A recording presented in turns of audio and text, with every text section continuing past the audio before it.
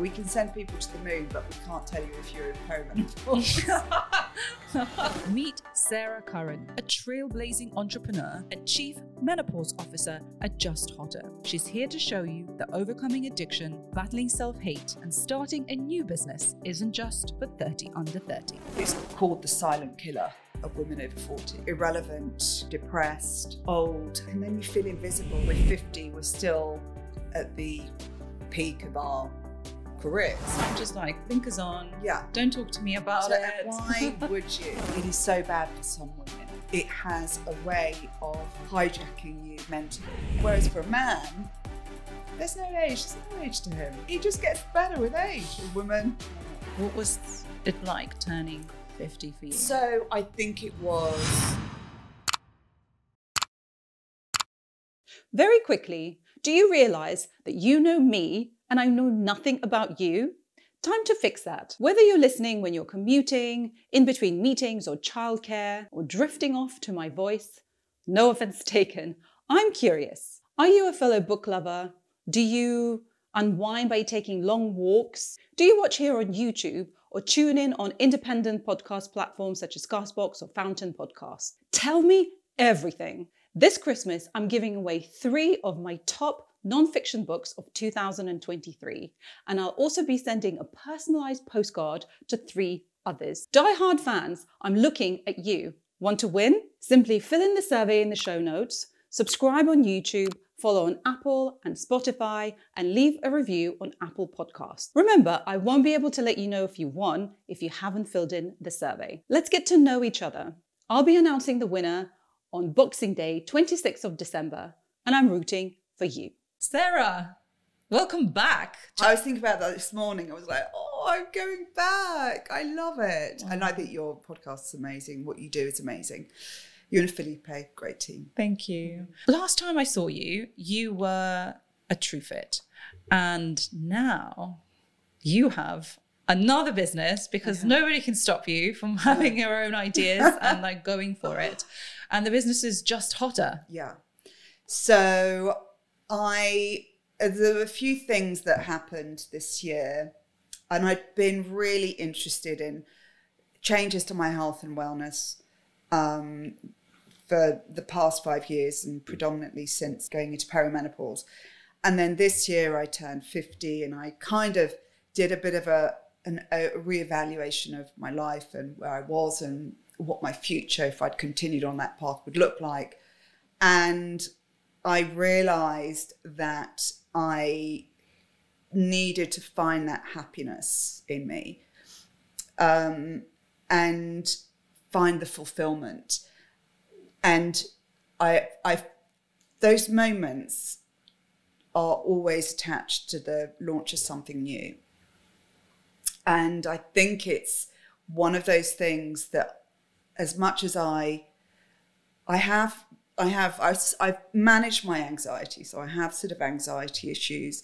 I'm a natural hermit. I'm not very good. I'm confident in business. I'm shy personally.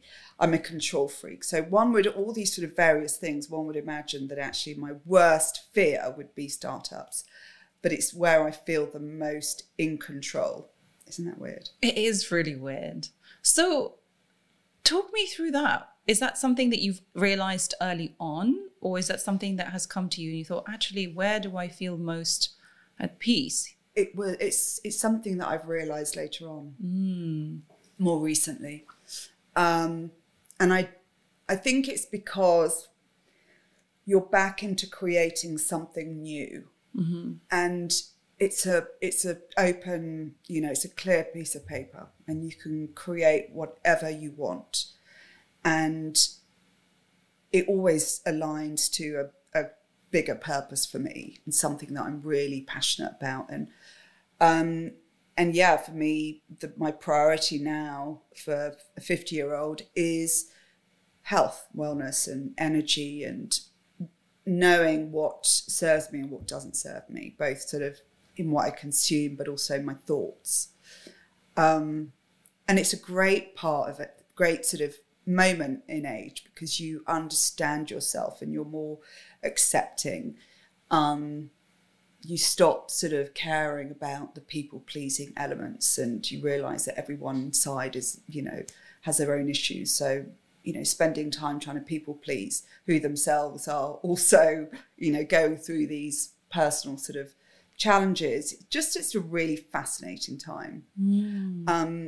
And then I still can't get my head around, that sort of crossing over that boundary.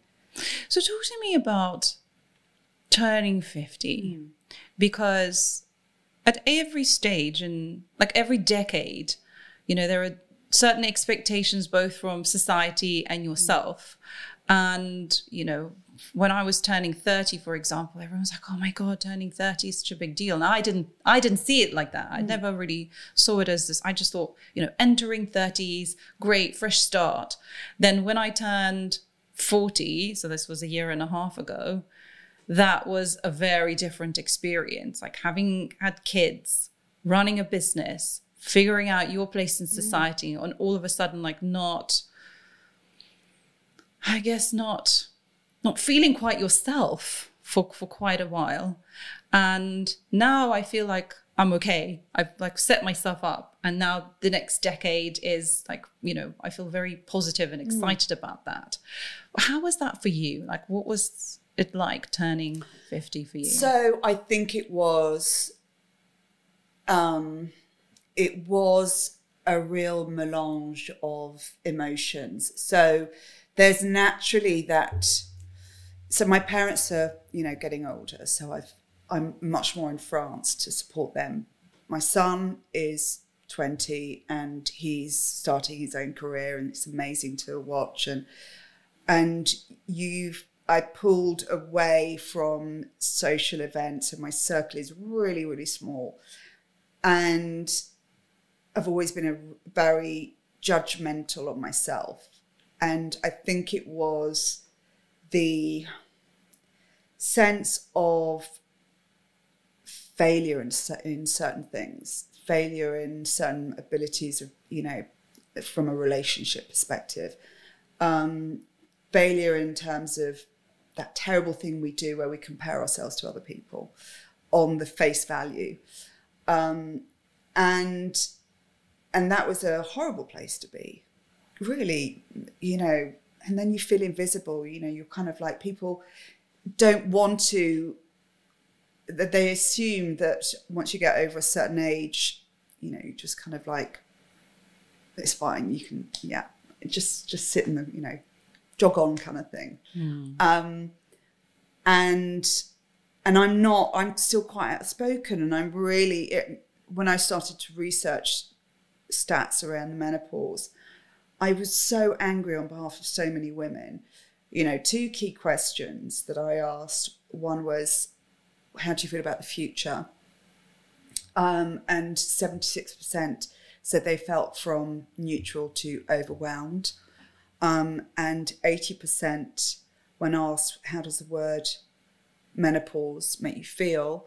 80% said, came back with negative associated words such as irrelevant, depressed, old. And I'm like, I know these women, and they're still at the peak of their game, and 50, is nothing.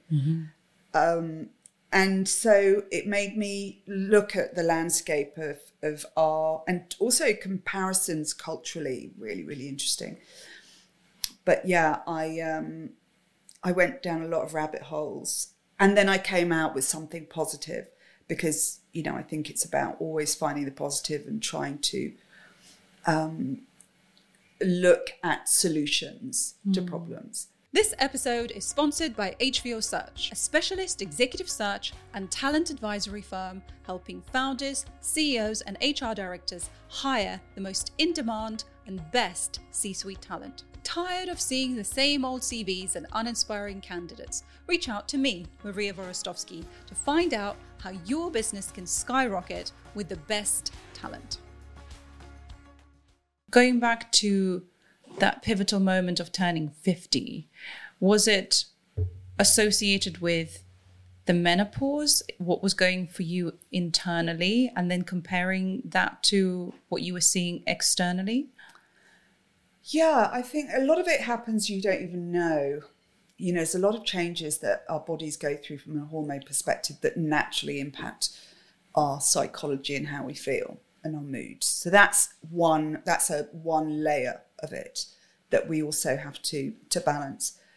But there is this, you know, you kind of have this, the future, and the future isn't just like endless anymore. I mean, you know, listen, I'm not planning on going anywhere soon, but you know, you tend to look at that.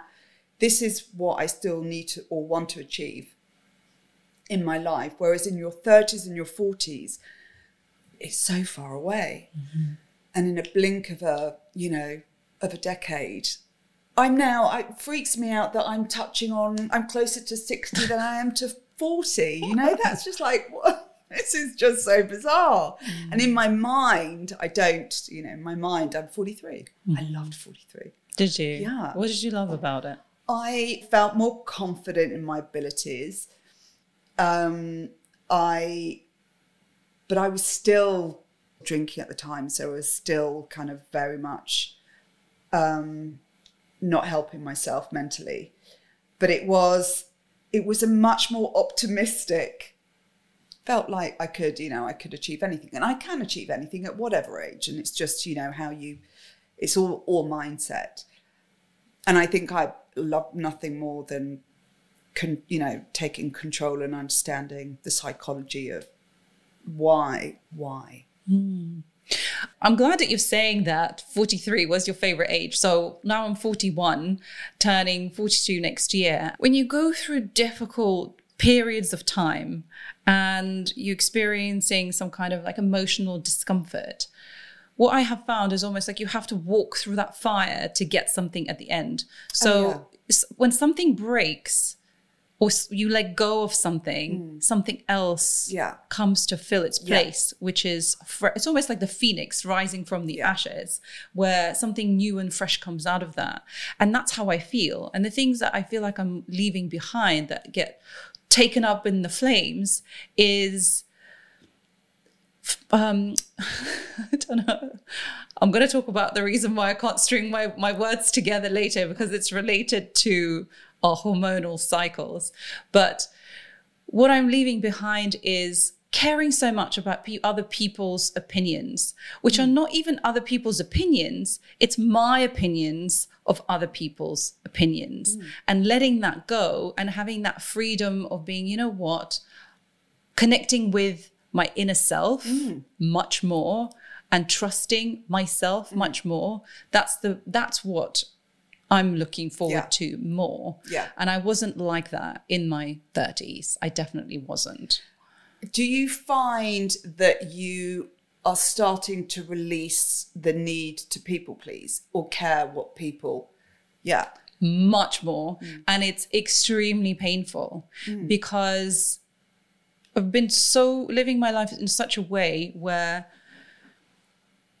doing things for other people and being nice and appearing pleasant just to appease that feels uncomfortable when you don't do it anymore. Yeah. Because you feel like somehow, oh, I'm a bitch. I'm, not caring, or, what are they going to think of me?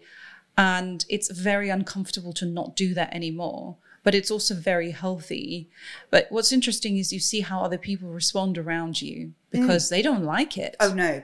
People do not like it when you change. It makes them very uncomfortable.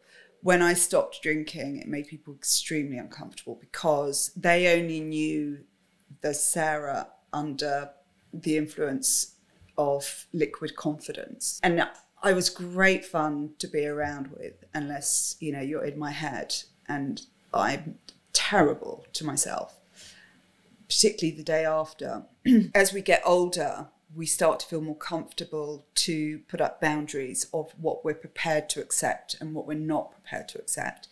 Take me back in time to the Sarah that was drinking. Oh my God, terrible. It was, so I realised quite late on that I'm actually quite shy. And going into a room where there's an expectation from people, and facing that without alcohol was overwhelmingly daunting. And so, and also because I'm naturally quite quiet, and then with alcohol, I sort of went, from 0 to 100. But then it was also extremely self-destructive, massively self-destructive mentally. And I was never able to just have one drink. So it led me down a really horrible, horrible path of a lot of self-hate, a lot of self-judgment, a lot of shame, terrible shame. And shame around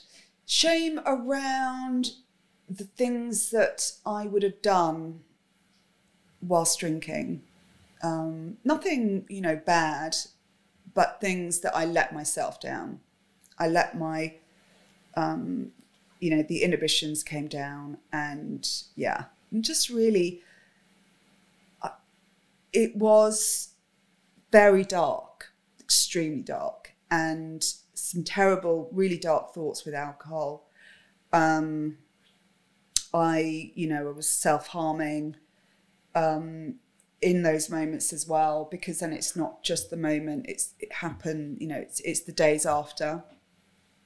So it's that anxiety kind of thing. And I realized I had a choice. I either continued and would get in a darker place, or I could sort myself out, focus on the priorities of life, be it, family and business, and move forward on this new path, which is what I did. And it's been a huge learning experience, because you get to understand yourself, and you get to look at yourself through a really kind of a sort of a lens of this is me.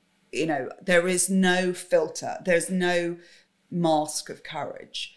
It's raw, and it's me, and and it's quite liberating. And I realized actually I am I'm a good person, I'm a kind person, I care a lot, but it's also allowed me to enforce my boundaries of what I'm going to accept and no longer accept, because we're all responsible for our actions, but also what comes into our path.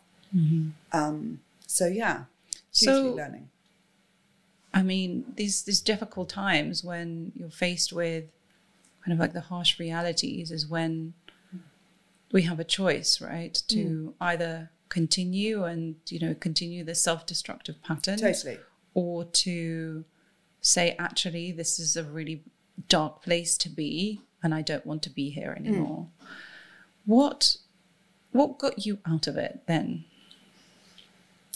I used to do a lot of reading books around personality, reading books around sort of spirituality.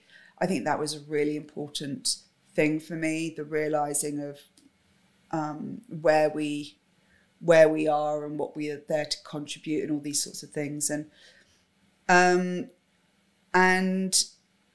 I'm not.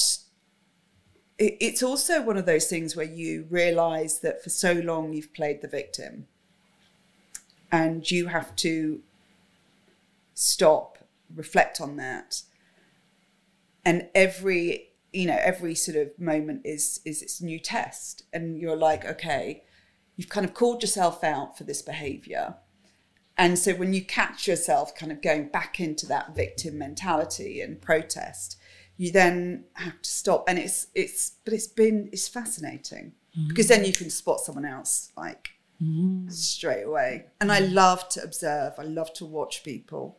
I think we were saying at the beginning, it's always, I think words are one thing, you can kind of distract, but then you just watch people's actions and that is what I find really, really interesting. But also I wasn't going to just not move on to something better and find a new path, the new direction. And I learned that I'm a fighter. I'm absolute. I will not. I'll not quit. And yeah. So I found out some amazing things about myself and found out some real weaknesses, and then you address the weaknesses and you fix them, and you don't wallow in them, and you don't blame anyone else. All my mistakes have been very much at my own hands and no one else's. It's hard though to really look at yourself in the mirror and to see yourself the way you are. But it's harder to pretend. It's harder to continue to do something so destructive that you actually can't. You just feel terrible about yourself because you just feel worthless about yourself. That's worse. Is that how you felt? Oh my God, totally. Totally. Yeah, totally. Where did that come from for you, do you think? It was years and years of people pleasing and pretending to be, or feeling I had to be a certain way in order to be accepted. And I think so I'm half French, half English. I never really felt like I fit in. And listen, this is not a kind of like cry me a river kind of thing, because I know I'm extremely lucky compared to a lot of other people around the world. But then, how we feel about ourselves can be a very dangerous place as well. And I think I just never really felt like I fitted in. I was always getting into trouble at school. And I think that was part of the pretending to fit in and, doing stuff, and then discovery of alcohol at a really young age. And how old? I think probably, from 14, 15, and then, quite sort of a lot. And the irony, as they say that French, society, you give your children sort of water, red wine and water. And my grandfather did that. And, from a really young age. And yet I was completely a total wild child. I was feral. I would climb out of the bedroom window. I would know which step, which part of the path to take. So it'd make the least amount of noise on the, on the drive. I was a total wild child. I would have been an absolute. I'm blessed with Jake, my son, who is, he's just, thank God. I feel guilty for my parents of the terrible, oh my God, terrible stuff I got up to at school. Yeah. Hilarious for other people, of course, unless you're, unless do you think that played into almost acting out even more when you get, I don't know, attention or laughs or... Yeah, probably. Or it's more that you think that that's the only way that someone's going to like you. And so being the people pleaser, then you very quickly kind of make that call of, that calculation of who do I need to be, and it's a bit like a chameleon, you can be all different things to all different sorts of people. And it was an age thing that allows you to sort of start to uncover that, which is a great thing, but it's also a very painful thing. It must be exhausting also, because if you're people pleasing, then you also have to understand what each individual may find pleasing, which means that there isn't only one way of doing that. Yeah, so you're totally. Adjusting to so many different people. Yeah. But I think we pull on various masks and we value someone else's feelings more importantly than our own. Each time you're telling yourself that your own feelings just aren't valid enough in comparison. And we have it as with, when we become mothers, there's that thing where we feel that taking time for ourselves to go and exercise or doing so, we feel guilty. And again, it's one of those things where one shouldn't feel guilty about prioritizing time for ourselves, which is actually important, assuming it's not something destructive. And it's a dance on both sides, because I've learnt to respect other people's boundaries, and in return, I expect others to respect mine. You have to have more honest conversations and get comfortable with having uncomfortable conversations. And I love an uncomfortable conversation. So, and it's part of just evolving as a human and getting more comfortable with our ugly parts. It's part of the prolonged inevitability every time you use a filter on Instagram. At some point, you're going to have to look at yourself without that filter. Just get comfortable with just being you and being enough. And when I say enough, I don't mean like not look for continued self-progression and all these sorts of things. But again, it's that people pleasing.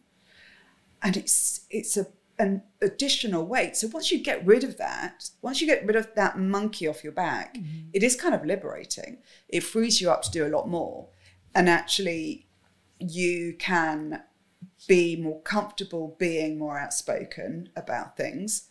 It is really interesting when you start to understand yourself. You start to understand your triggers, and also start to understand what the triggers can lead to in terms of certain sort of destructive behaviours, be it thoughts or be it emotionally eating or drinking. So you've got to do a kind of an audit and realise what you need out of a day in order to get the best out of your achievement. I know for my mental health, going out for a run every day, if I don't do it, I can start to just be in my head too much. Whereas being outside, that change and energy and that fresh air, our mind is so powerful. It has the ability to make us feel amazing or make us feel terrible within the same day. Because you've got 2 young kids. Yeah. And you see everything that's happening in the world. You've got your own personal lessons as well, and things that ambitions and goals and dreams you have for your kids. How do you look at your 4 and 5-year-old children and think, the future ahead of them and all the things, all the risks that that are out there? Don't you find it? I mean, when they were younger, especially when they were very small, I had a huge amount of anxiety, like huge. When you're talking about couldn't even go to a yoga class, because in my mind I was thinking I'm leaving. I had huge separation anxiety. I was like, are they going to be okay if someone's going to call me? And I would have these crazy intrusive thoughts of the most elaborately awful things that can happen. And I had to really work on that, because it was impacting not just my own mental state, but it was impacting everything, like my work or having all of that going on.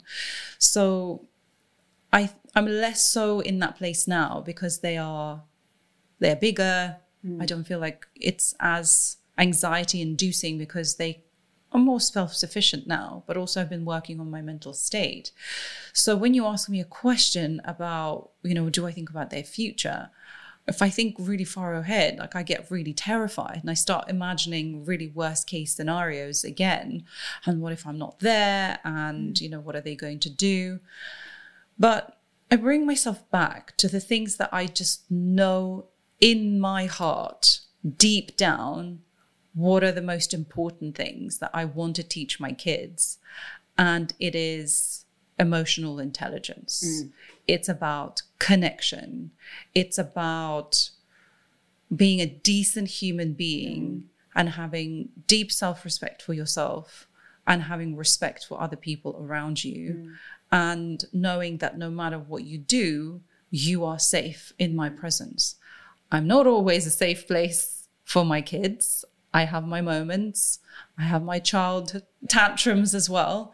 But I think it's a journey. I don't think any parent is a perfect. Any human being is not perfect. So there is things that the kids teach you more so than maybe you teach them. But I just know in my heart of hearts that if I can teach my kids that they are emotionally safe with me, then it actually doesn't really matter about anything else. Like, can they read? They will read eventually. Yeah. You know, can they do maths? Well, some will be good, some will be less good. Yeah. You know, can they, I don't know, run really quickly? Okay, you know, everyone will have their own traits, every skill, and they will be different. And what I imagine them to be, they may have a completely different idea. So I think it's about instilling that sense of self, of learning to trust yourself is really important. I think that's what I'm trying to give myself, but also then to give to my kids. Because I think that's a really fascinating part of the changes that we also have to go through as we're getting older, but we want to help bring well-rounded humans into this world. I learned so much from Jake, and sometimes I learn more about myself through his eyes.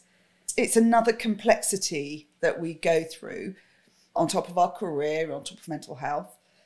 And then we've got everything that's, you know, in the geopolitical landscape that's happening. It's just a really complex time. I did a lot of work with various therapists and spiritual healers and about understanding the shadow self. And the shadow self is that really destructive, dangerous sort of part.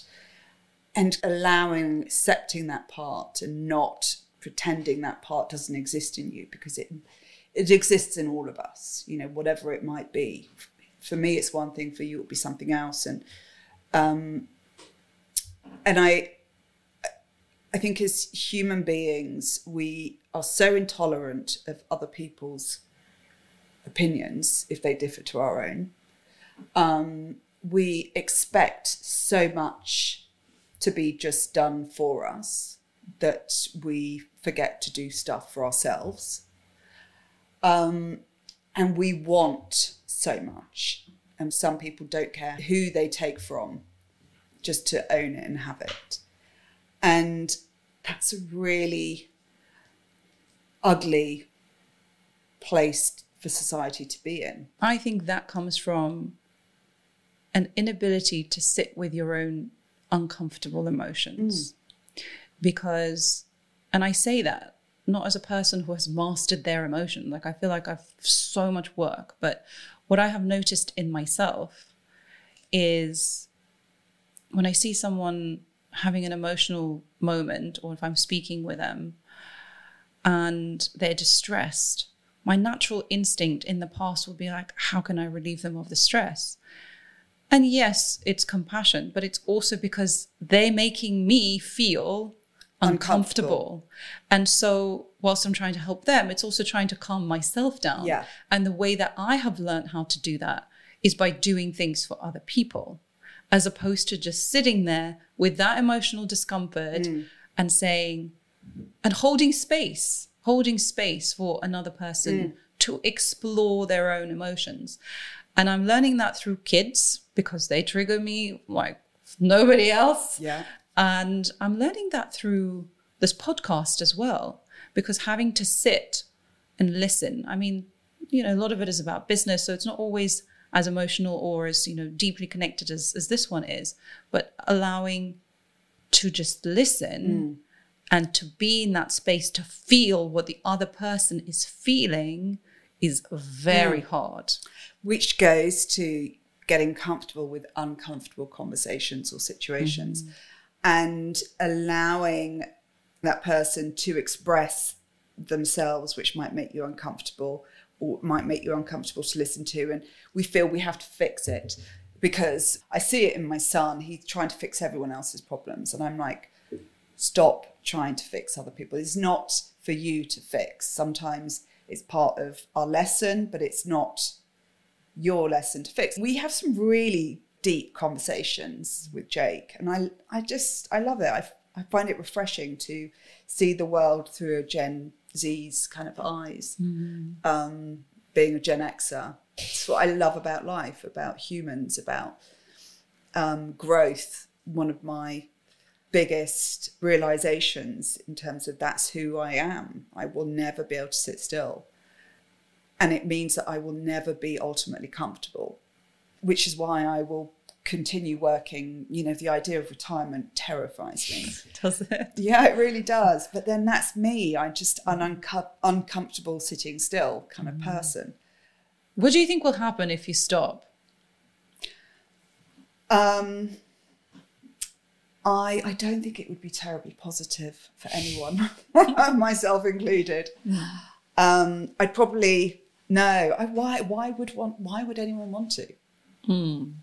Why? You know how people say, well, you know, on the deathbed, you'll never say, oh, I wish I'd had more meetings. I'd be like, how do you know that I won't think that?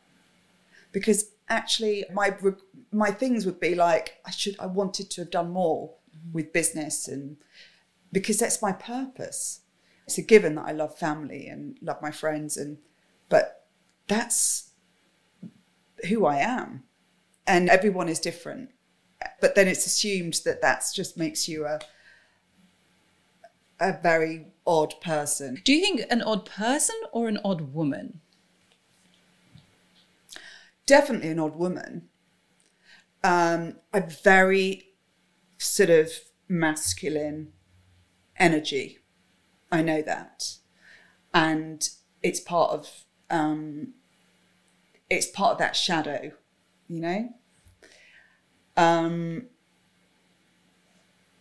But I've learnt to be okay with that. I'm not a feminine, soft person.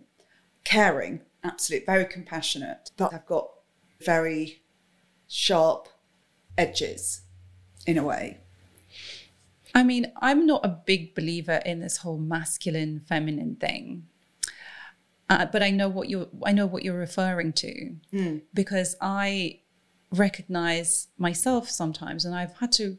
I remember when we moved to the UK, and I, learned how to speak English, and I realized maybe I was a bit as a kid, like as a teenager, and I was quite direct, and I had to learn to pick up words like "oh, lovely," so not. I had to deliberately do that to soften myself. Yeah, it's the fillers, but it wasn't naturally how I was, and I never used to think there was a huge difference between like men and women, obviously physically, biologically, but in terms of how we are in business or just in general, I didn't think there were that many differences. So I never really separated myself like, oh, I wouldn't say I'm a masculine woman or a feminine woman. I think I have certain qualities. Yeah. For example, I can be very direct. I learned to soften that. I learned to tone that down because society tells you that's how you're supposed to be. But that is a feminine and a masculine sort of energy. This, the directness is seen as masculine. The feminine is kind of like the... But this is what I don't agree with, because this is taking a template of a man. Yeah. What makes a man, and being direct, competitive, aggressive, getting things done. Yeah. And then you take a woman who is, softer, nicer, a little bit more compliant. I think all those qualities exist. In both. Yeah. And separating them into masculine and feminine, I think gives a wrong idea. And I think it's holding both men and women back, because then it's not seen as masculine to be soft and compassionate and a good listener, and then you're not seen as a proper woman if you have leadership skills, you're assertive, you are direct, you are driven. And I think that's not true. Yeah. Because I know lots of women who are like that. I don't see them as less feminine. That's how they are. That's the skills of a leader. Yeah. It's the skills of a person who gets things done. It's the skills of a person who's good in business.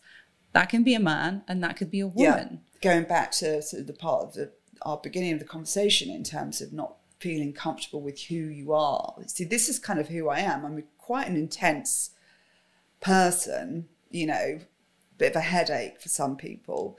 But I love that. I love a deep conversation. When I'm in France, for instance, Saint-Emilion is like it's about 1,000 years old. And I feel really comfortable there because I think this town has been through 1,000 years of change, and yet it's still standing and it's still beautiful. So my problems are really inconsequential. They don't matter in the grand scheme of things. It helps to put our problems into perspective as well. Because our problems are very much, many of them, assuming it's not health, they're a problem today, you know, they're not a problem tomorrow. This is the thing about emotions, is that they're not you, they're part of you, and there's something that come and go. Yeah. I started tracking my emotions on Notion. So I created this thing called daily check-in. So I have things like, what 3 things I want to get out of today? What am I grateful for? Size of my waist, because I'm monitoring that because it's based on what I'm eating, and mood. And the mood, I've noticed, I can have almost every emotion in one day, in one single day. And that's fascinating to me. But then the next day might not be as strong, and the following day might be something else. So they come and go. And also things like how much you sleep will have an impact. How much water you drink, if you've exercised, where your hormones are at any one particular sort of day, if you've had too much sugar, if you've had too much carbohydrates. But I love wearable tech. Like, I just find it, which is kind of what got me down this sort of health wellness kicker to just hotter. And I had one of these blood glucose readers. Zoe?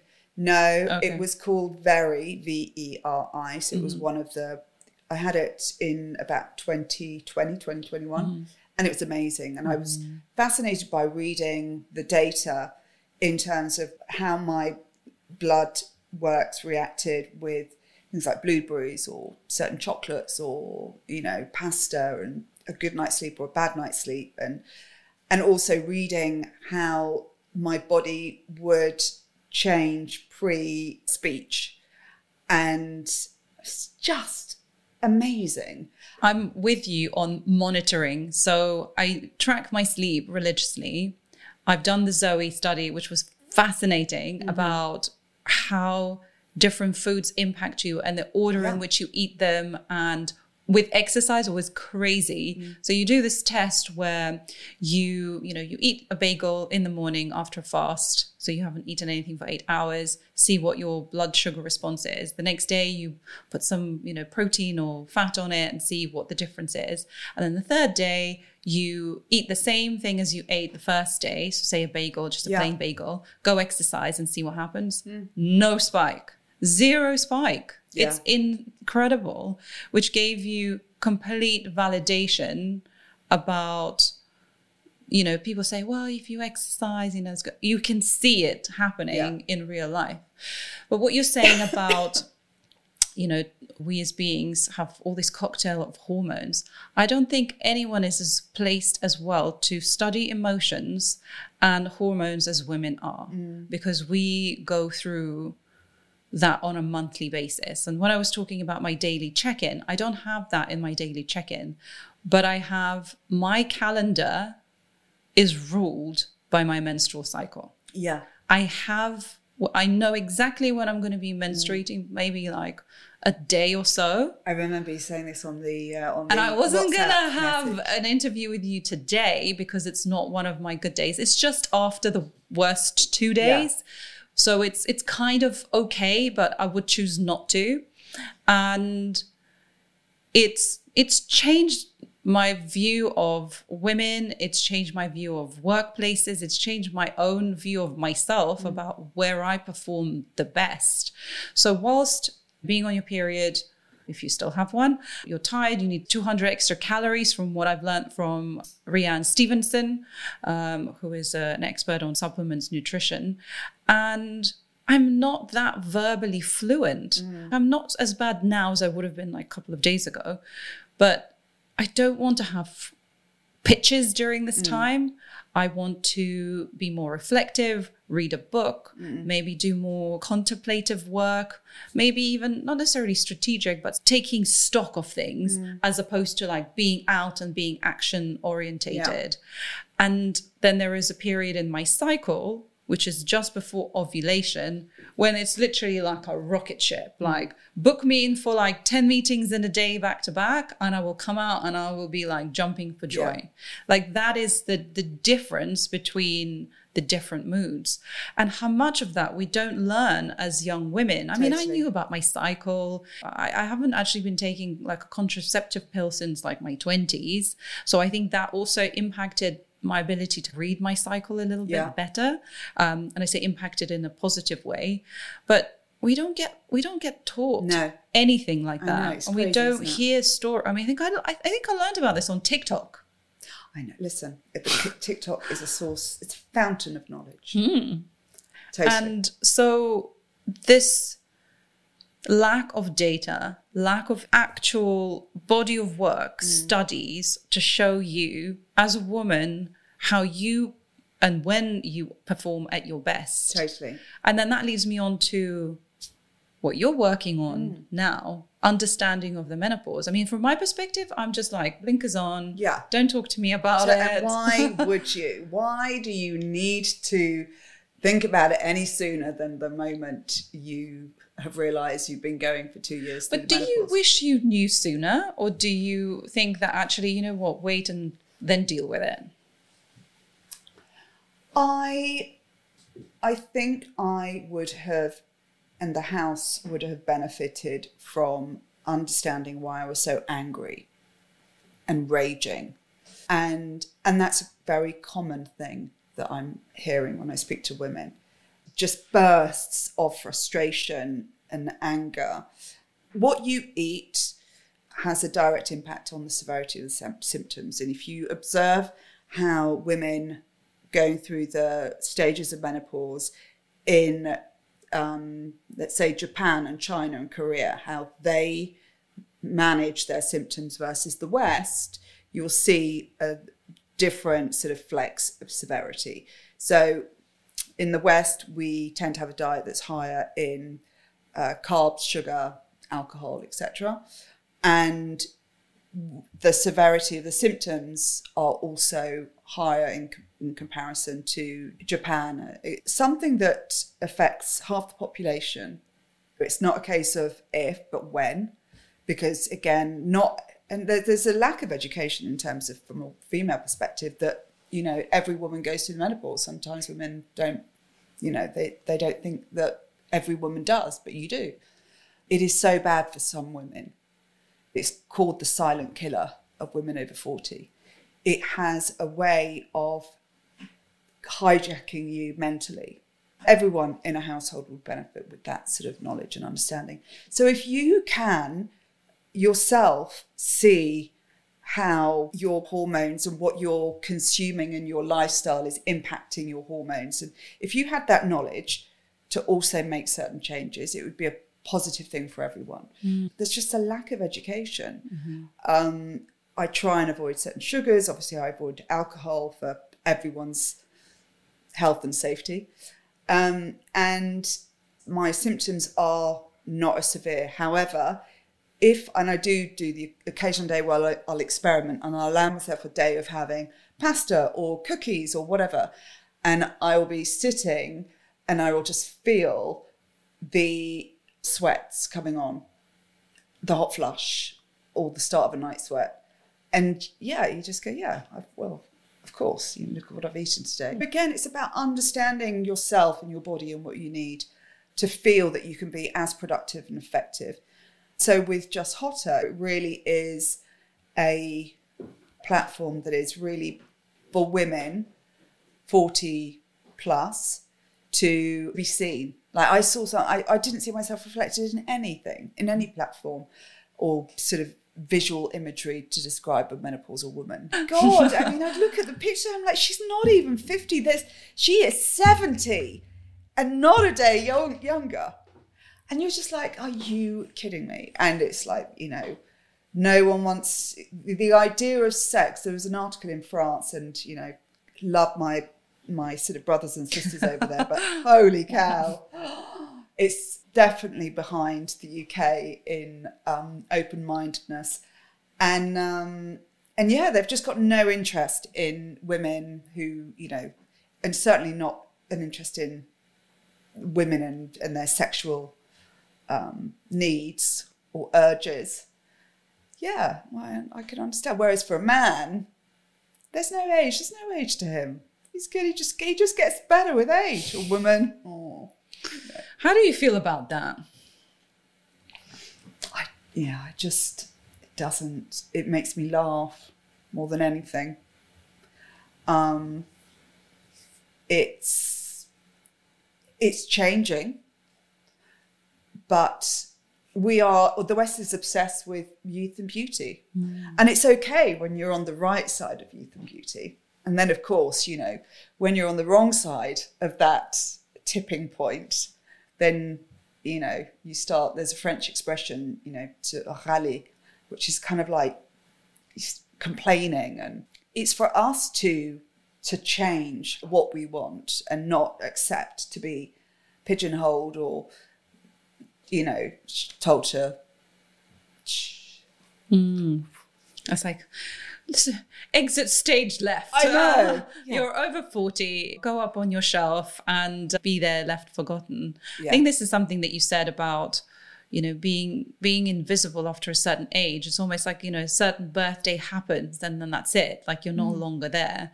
And in reverse, when you're young, you're seen as young and incompetent and, you know, incapable.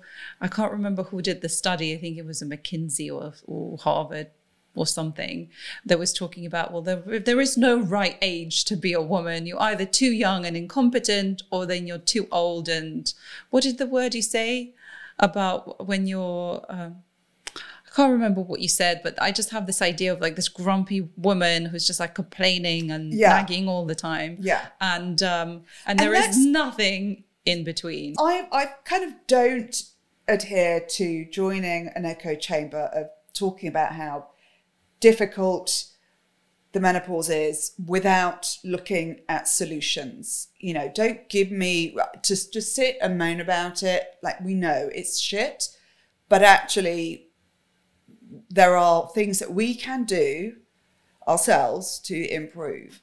And it's about understanding what those things are. And again, being solution orientated. It is about creating this pool of information and knowledge and products that help you with the root cause of certain symptoms. And there will always be the root cause. You know, the menopause is not one particular thing. It's a blend of your hormones and you know, things are very different one day to the next. It's about understanding, again, much like your Zoe reader, the data points and the actions that trigger the spikes or the actions that make you feel better, and owning it and creating a strong boundary and saying no. Like sleep for me, I go to bed at 8 o'clock. And it was a big adjustment for the family. What time did you wake up? About 5. I loved the early mornings. I used to hate it. But actually, what am I going to do? Watch mindless TV? No. It's funny. You're describing me like rage, feeling that lately. Oh, don't. I'm not. Stopping alcohol because it impacts my moods for 3, 4, 5 days afterwards. I mean, I've gone through various stages. Actually, what's interesting, I'm getting more energy now, but that's because I am going to bed on time. Yeah. I'm not watching as much TV as before. TV, I don't have a TV, but, you know, screen of some kind. And being very mindful about eating. So, you know, doing things like Zoe, you know, figuring out what's good for your body. I mean, I already kind of knew, but they're just having that, you know, firm understanding, validation, and seeing that on a screen and saying, look, if you eat this, this is what will happen. Rage, stopping alcohol, we're focusing on food. And how do you know when it's starting? How do you know? So this is the other problem, is that dependent on who you go and see, you will be told, the response is likely to be, it's more than likely that you are going through the perimenopause. And if you ask for, is there a particular test that can be done? Certain doctors will say, well, we can take a blood test, but actually our hormones change day to day anyway. So there is no one particular hormone that will tell you whether or not you are in the menopause. You have 48 symptoms. So, it's essentially, you go through the symptoms, and if you check off a certain number, then could be. I was talking to someone the other day, and she was told by her doctor that she'd gone through the perimenopause and was in the menopause. So and then she went and had some blood works done, and she was told, actually, no, you're in the menopause, just still in peri. So there's just a lack of consistent information. And there's, people that want HRT and some people who don't, and some people don't know. And again, it's just a self-discovery. So I guess we're the guinea pigs now. We're also living in AI technology age where we're beginning to track so many things. This potentially could be, we could be the cohort on whom the studies are made to understand better what happens in the female body and the consequences and how to cope. I think we also, though, have a responsibility to take accountability for our own health and not leave it to someone else to fix further down the line, and not feel that we should take any responsibility for the consequences of our choices. And I think every stage of life you go through, you can't keep repeating your behavior and your lifestyle from the 20s to the 30s to the 40s to the 50s, because it's impossible, because, our bodies start depleting in certain sort of vitamins. So it's about accountability. So I get really frustrated when people complain about health, certain sort of health and, and certain elements, but have no interest in understanding what it's coming down to, because there will be something that it's, that it's triggering it. So A, not interested in knowing what it is, or B, not interested in making the change to stop. In which case I'm like, so stop telling me about it, because if you don't care enough to make the change, I personally don't care enough to listen. We all have a responsibility to make sure that we look after ourselves. Go back to what you're doing with Just Hotter. You're talking about having a platform for being heard, being seen. Talk me through more about what's involved. So we've soft launched, and we're a retail platform, but we also have information through articles on the site.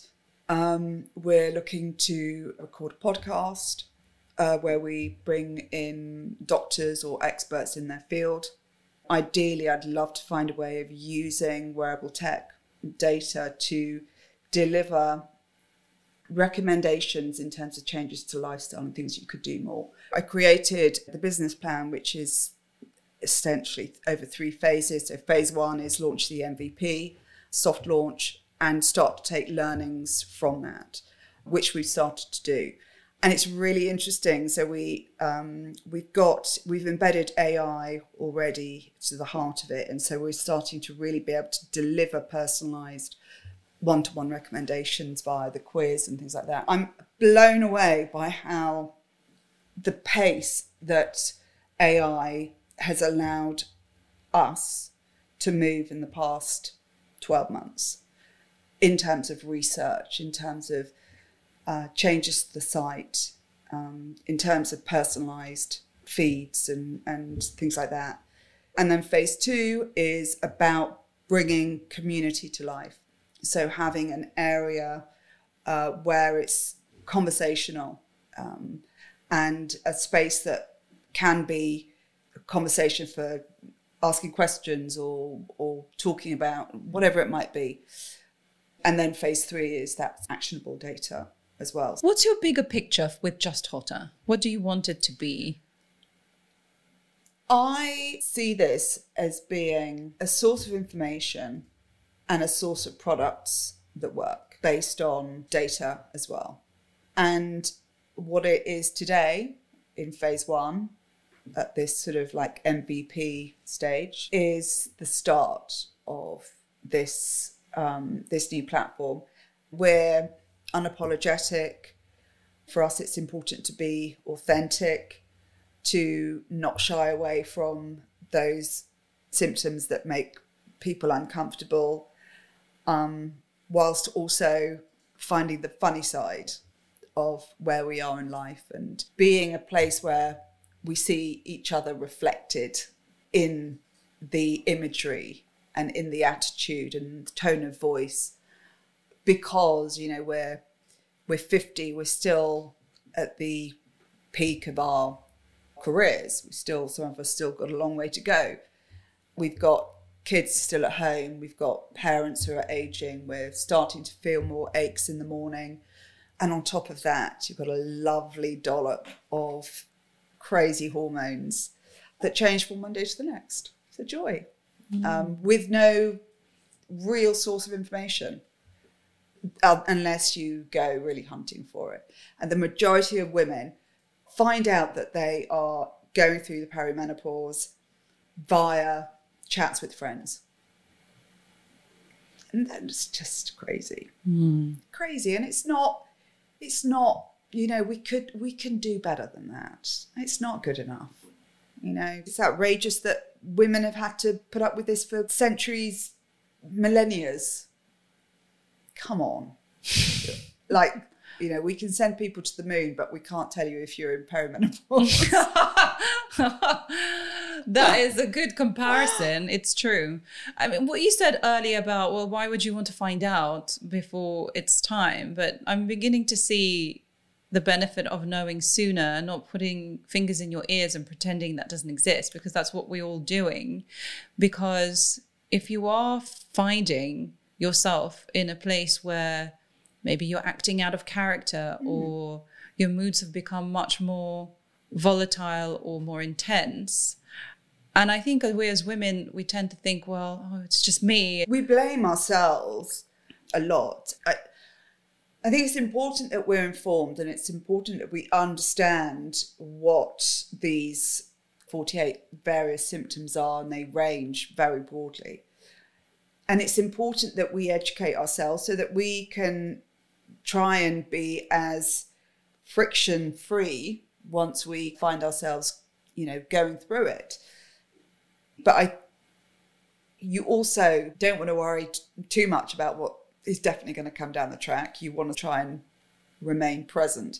And being present is something that's a huge skill of mental control in the face of all the various things that are happening with our life and all this, you know, sort of going back to that conversation we were having before. It's the ability to be present whilst disconnected or less reactive.